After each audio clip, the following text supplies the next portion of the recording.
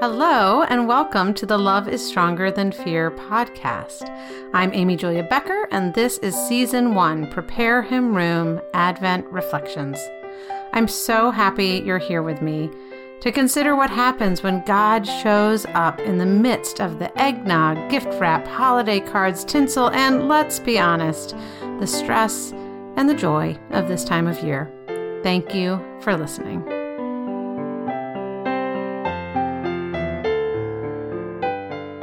Today's podcast is for December 1st. I've called it Why Bodies Matter. And before I do the biblical reading for today, which comes from Matthew 1 through 17, I need to offer two caveats.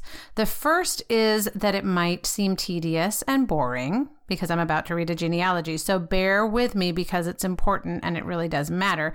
And secondly, I am not a scholar of ancient Hebrew or Greek, which means I might mess up the names and you'll just have to forgive me for that. So here we go.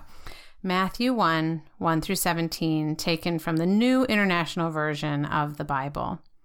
This is the genealogy of Jesus, the Messiah, the son of David, the son of Abraham. Abraham was the father of Isaac, Isaac the father of Jacob, Jacob the father of Judah and his brothers, Judah the father of Perez and Zerah, whose mother was Tamar, Perez the father of Hezron, Hezron the father of Ram, Ram the father of Amminadab, Amminadab the father of Nahshon, Nahshon the father of Salmon, Salmon the father of Boaz, whose mother was Rahab, Boaz the father of Obed, whose mother was Ruth, Obed the father of Jesse, and Jesse the father of King David. David was the father of Solomon, whose mother had been Uriah's wife, Solomon the father of Rehoboam, Rehoboam the father of Abijah, Abijah the father of Asa, Asa the father of Jehoshaphat, Jehoshaphat the father of Jehoram, Jehoram the father of Uzziah, Uzziah the father of Jotham, Jotham the father of Ahaz, Ahaz the father of Hezekiah, Hezekiah the father of Manasseh, Manasseh the father of Amon, Amon the father of Josiah, and Josiah the father of Jeconiah and his brothers at the time of the exile to Babylon. After the exile to Babylon, Jeconiah was the father of Shealtiel, Shealtiel the father of Zerubbabel, Zerubbabel the father of Abihud, Abihud the father of Eliakim, Eliakim the father of Azor, Azor the father of Zadok, Zadok the father of Achim, Achim the father of Elihud, Elihud the father of Eleazar, Eleazar the father of Mathan, Mathan the father of Jacob, and Jacob the father of Joseph, the husband of Mary, and Mary was the mother of Jesus, who is called the Messiah.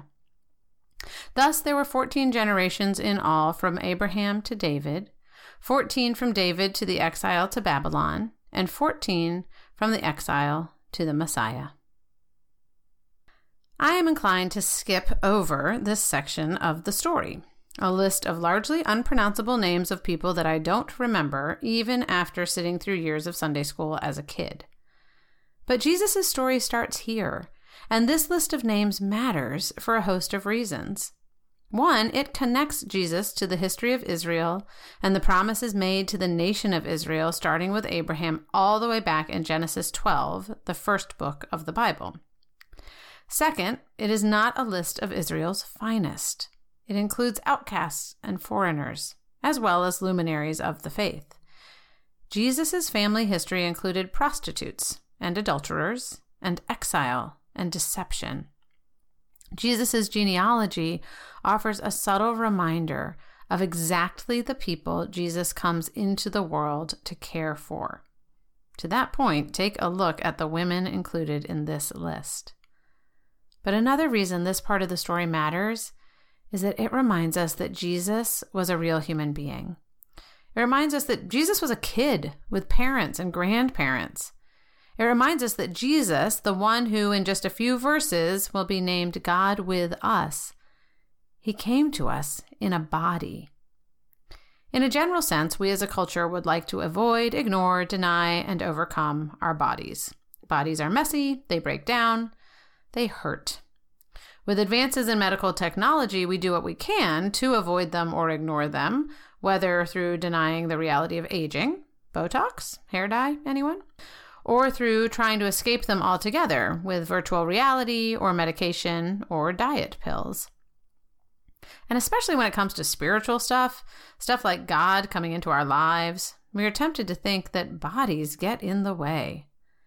But Jesus came to earth in a body, and he was raised to life in a body, and that truth affirms our bodily existence.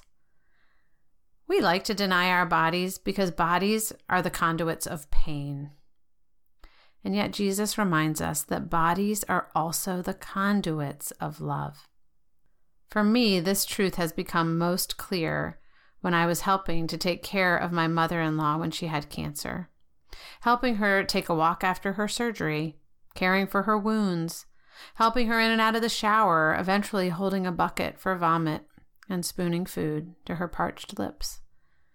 She bore the bodily pain, but for me, the physical act of caring for her changed not only my love for her, but my love for others in need as well. The reality that the body is the conduit of love came up again when my children were infants. Love began with my body, with wiping poop and spit up and rocking them until my arms and back ached, and offering my breasts for their sustenance. In both cases, if I gave to them through my body, I couldn't remain neutral. The physical contact required a movement in my spirit. I would either be repulsed by the physicality of it all and run away, or I would move closer. In both cases, caring for people's bodies enabled me to begin to love them. The physical act led to the emotional response. Love is not abstract. It involves emotion, of course, but before the emotions, through the emotions, after the emotions, at its core, love is physical. Love is embodied. And here we are in Advent, awaiting the birth of Jesus, the one who came from a long line of physical human beings, the one who came in a body, the one who touched the lepers, the one who was wounded in his body. Here we are, awaiting the birth of the one who loves us.